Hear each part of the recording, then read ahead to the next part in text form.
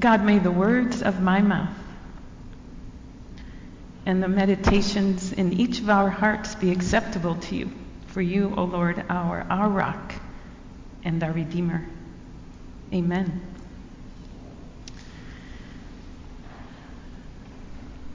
I just heard through Mr. Jackson's story, faith as relationship.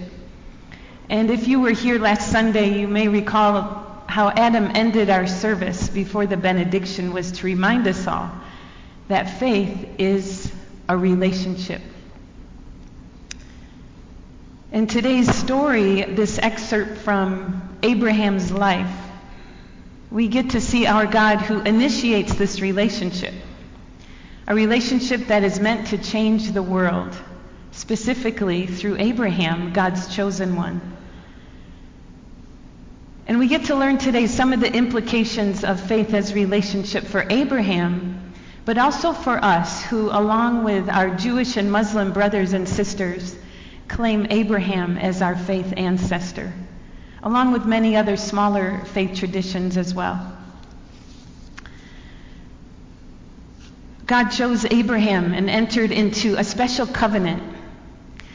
He promised to bless Abraham, his wife Sarah, and that all the world, and that means us, would be blessed through him. Abraham's faith is famous. And it's different from our modern understanding of faith, which is often defined like this: a firm set of beliefs in or about God that give us a sense of certainty that most humans want about the trajectory of our lives. And historian and author, religion historian, Karen Armstrong writes in her book about Genesis that in the ancient world, faith did not mean theological conviction, as many of us might feel it does, but rather a total reliance upon another. That other, in this case, being God. And to offer a bit of background, Abraham, as God's chosen, got up one day, God came to him and said, "Get up, Abraham, and go. Leave your homeland. I will show you where I'm taking you.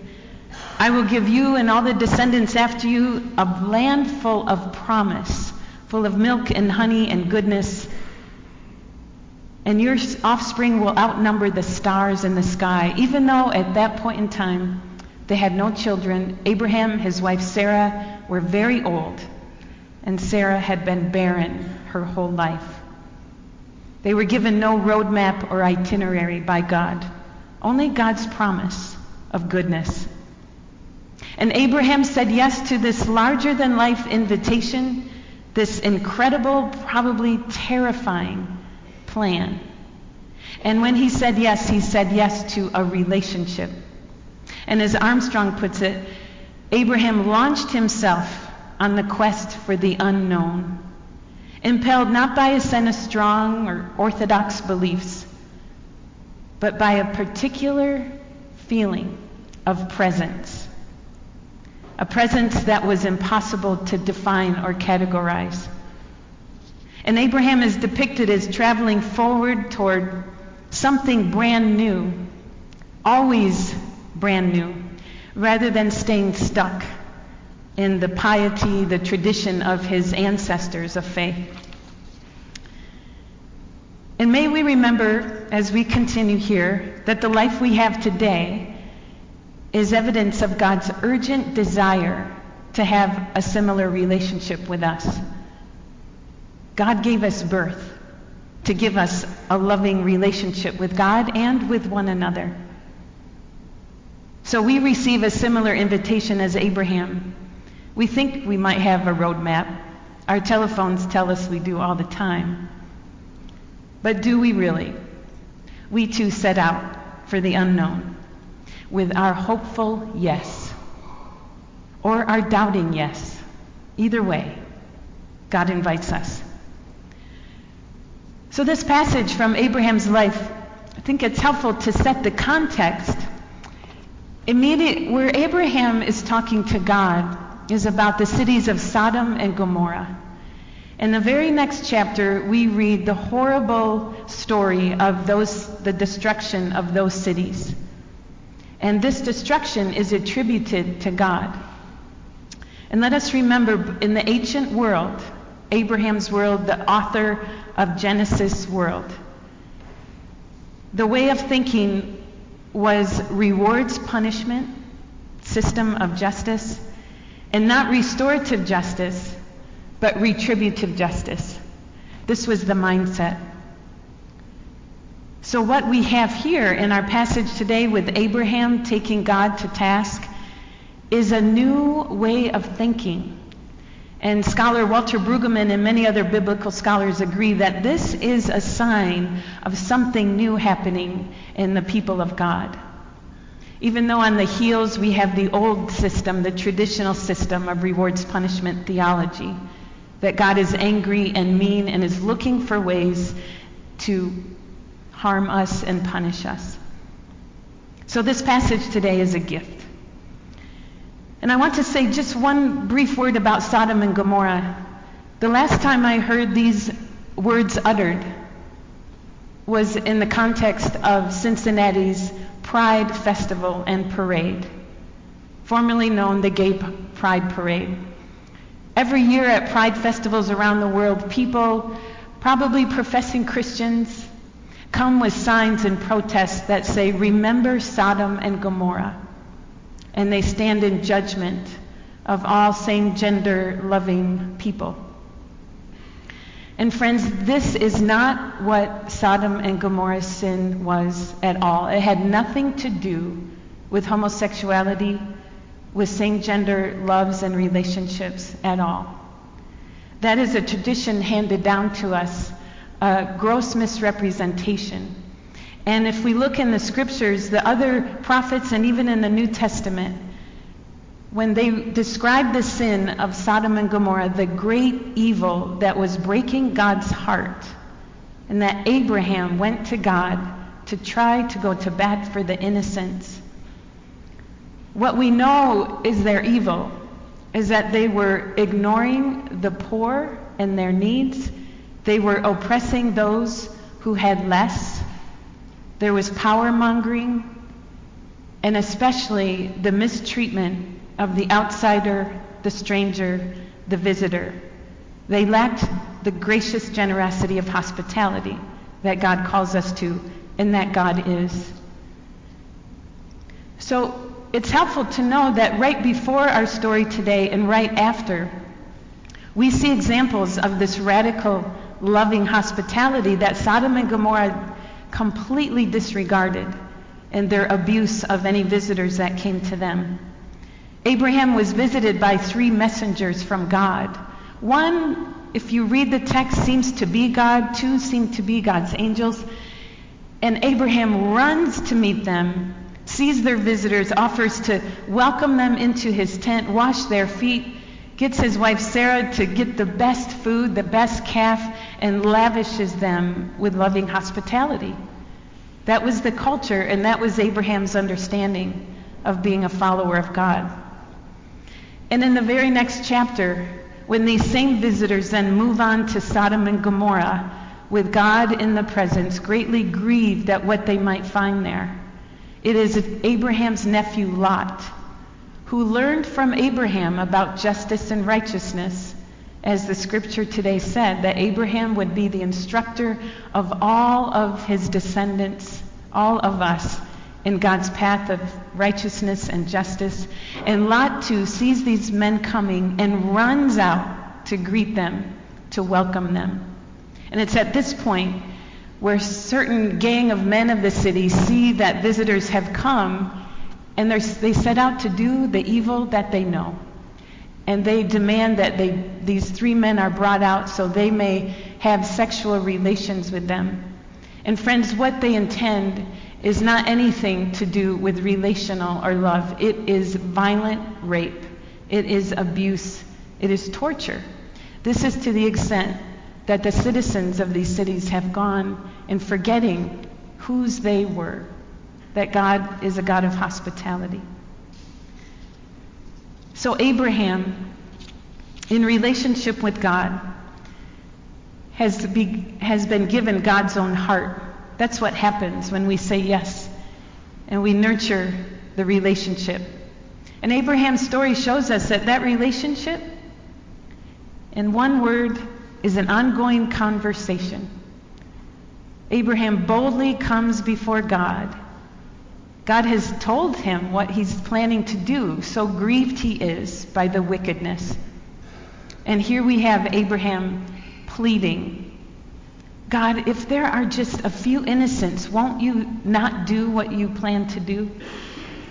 And every time Abraham starts big with 50 and eventually goes down to 10. What if there are 10 innocents? Won't you spare them all for the sake of 10? And every time God shows us God's heart. It's not retributive justice that God is about, but restorative.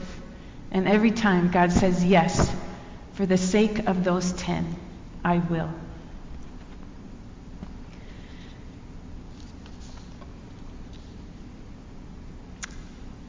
So Abraham is our teacher today in pointing us to something new. You know, the Bible throughout says that there's one thing in the world that will never change, and that is the steadfast love and mercy of God. The psalmists sing about them, the prophets speak of this. But the good news along with that is that humanity can change and does change. When we get God's heart, we are transformed. And we do as Abraham did. And we do as those serving the Ohio Innocence Project are doing for the sake of the innocents, like Ricky Jackson, and thousands around our country and world where these innocence projects are in action. We evolve. Like we saw in our passage today, a glimpse of evolution of faith of those people back then, still forming. And remnants of the rewards punishment theology are still in our culture today. And this passage calls us to work hard against that and be open to God's evolving our hearts and minds. You know, we're told in America that there's such a thing as the American dream. I've heard it my whole life. The land of opportunity, if you work hard, especially where I come from with Midwest work ethic and pragmatism, you can achieve anything. Work hard, do good, avoid trouble, and you can have all you want. Well, in my own evolution of faith, what I know is true is that because I'm a white person in my culture, that is probably true to some extent. I know I'm part of a privileged class. I cannot deny that this nation was built, and my privilege was built on the backs of slaves, the weak and the vulnerable. And where we as a people in this nation have not dealt with our past, our racism, this continues today. I have opportunities to get ahead, where people of color and people without much income or money or chance for it take the blame for crimes they don't commit, and they do not have resources to adequately defend themselves that I might. They don't have resources to have representation, to even be heard or to have a chance. And thank you again, Ricky, for opening us up to these kinds of stories, but also to the redemption that our God is always up to. When we look around the world and see daily tragedies, every day there are stories of oppression, exclusion, abuse of other humans, like in our text of Sodom and Gomorrah. We hear another story about a natural disaster robbing thousands of their lives and well-being. Or stories like Ricky of enduring 39 years in prison, innocent. When we hear Cincinnati's childhood poverty rate of over 40%, and the ongoing crisis at our border with Mexico, that those seeking asylum who are fleeing awful situations in their homeland, who are forced to escape, trying to just survive. And yet our broken system meets them there at the border. So we have work to do at our own city gates, with our own neighbors, and helping give voice to changing a system that lacks humanity. Abraham, chosen by God, comes face to face with God. He feels very comfortable coming before God and saying, "Far be it from you, God, that you would allow that kind of destruction when there are innocents." And the Hebrew of this expression, "far be it from you, God," has the word profane. So in other words, would you really profane your own name, your own self, by carrying out destruction of humanity, as evil as they might be? This does not match who you claim to be, God, a God of steadfast love and mercy. So through this honest, bold dialogue, the authors of Genesis show and tell all about our faith father, Abraham. That relationship with God is dialogic, meaning this ongoing conversation. It is not top-down, God to us. It is side by side, God with us. The Christian mystic Teresa of Avila proclaims this: "Christ has no body now but yours, no hands, no feet on earth but yours. Yours are the eyes through which he looks compassion on this world. Yours are the feet with which he walks to do good. Yours are the hands through which he blesses the world. Your feet, your hands, your eyes, you are his body. Christ has no body now on earth but ours." God's design for our living is to sojourn with God, bearing the healing light and love of Christ. And like Teresa of Avila, Abraham too was a mystic. And according to pastor and theologian Richard Rohr, a mystic is defined as one who heals in themselves the fragmentation, the division that is evident in the world. Instead of hating, excluding, or dismissing it over there in someone else or in the others, they heal it in themselves. And this healing is God's Spirit working in us. Mystics see the whole, the good, the bad, the ugly, alongside the beautiful.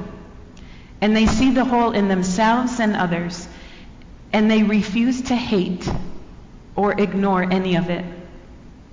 And this allows them to have immense sympathy and empathy and compassion, and to work in the service of healing the world, which is God's mission. And Father Rohr asserts, "I'm not sure if you can come to such empathy in any other way." This non-dual thinking is true of mystics and all spiritual teachers. And whenever we are being taught by our reading or what we're hearing about God and spirituality, remember to pay attention.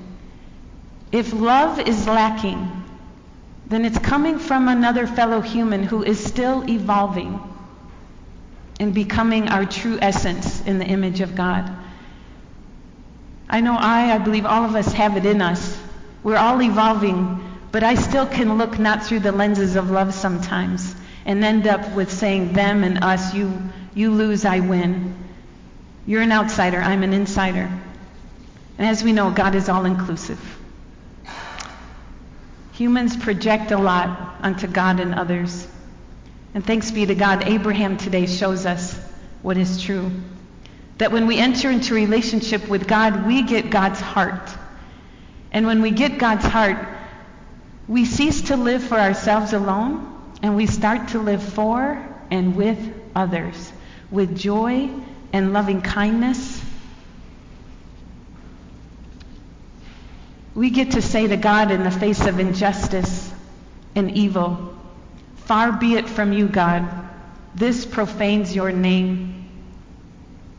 And when we stand before God as Abraham did, when we then listen in this ongoing conversation, we hear God saying right back to us, "And far be it from you too, for your true nature is me." And when the evil and injustice pervades, if you have any part or silence about it, you profane your nature too. So far be it from you too, God says. So let's go. Take my hand, for we have work to do. The work of my righteousness and justice. And friends, I want to lift up the ways that I experience this ongoing work of living out God's righteousness and justice through all of you here at the body of Knox, the body of Christ, through your hands, your feet, your heart, your voice, how you intercede as Abraham did on behalf of the downtrodden, the oppressed, and the abused. For decades here at Knox, a group would gather every Wednesday for intercessory prayer. That is to pray for all of you, all who would come through these doors, and also for the community and the world, praying for their needs. Deacons have recently embarked on praying for each person on the Knox congregant list by name, and then posting that list in our bulletin every month, alphabetically. And intercessory prayer is simply holding someone in the light and love of God who really knows what each of us needs and desires. And every time you take our prayer list home and even glance at it while you're having coffee, you are interceding as Abraham did. With your time, talents, and treasure, those serving the Ohio Innocence Project, or through Interfaith Hospitality, our homeless brothers and sisters, or those mentoring youth and providing school supplies for our friends at Third Church. You are carrying out God's love and righteousness. Many of you faithfully call your government officials to demand God's justice where there is none. And many of you gather regularly in peaceful protest to advocate for the oppressed. Some of you are preparing your hearts to go and serve at the border, to offer simple, humane, loving kindness to those seeking asylum. Soon I will be sharing my own experience of serving at the border that I hope will help some of you as you discern whether to go yourselves or to join with a group from Knox, to go learn and love. For it's love that heals everything, including any broken system carried out by broken humans like us. Many of you help take the Lord's Supper or flowers to our homebound, offering friendship where there's often great loneliness. Many of you every month take God's word and hope and love of Christ into our jails and correctional facilities. And you testify every time how you come out more hopeful through the faith and the stories of the inmates. Our youth go to conferences to be nurtured in faith, and then they take that to the streets on mission projects and serving alongside the least of these. And this only scratches the surface of all the ways that all of you share your time, talents, or treasure. Friends, may we boldly come before God each day saying, "Far be it from you, God, that this awfulness should continue." And hear God say right back, "And far be it from you too. Together we go. My work does not get done without you, for that is why I created you." One more word about the gospel today. The passage from Luke assigned to today is when the disciples asked Jesus, "Lord, teach us how to pray." And usually when the disciples ask Jesus a question or make a demand, Jesus is quick to tell a story, a parable, to reveal how they have missed the mark again. Perhaps offered a selfish request, but not this time. Jesus goes right to it and teaches them how to pray. And this is the seed of the Lord's Prayer that we have today, which is not about me at all, but about doing God's will for the sake of others. Abraham teaches us today, and all of the ancestors who will come after us, and we too are teachers, to help us all keep the way of God, which is doing justice and loving righteousness. Thanks be to God that we get to do this together. Amen.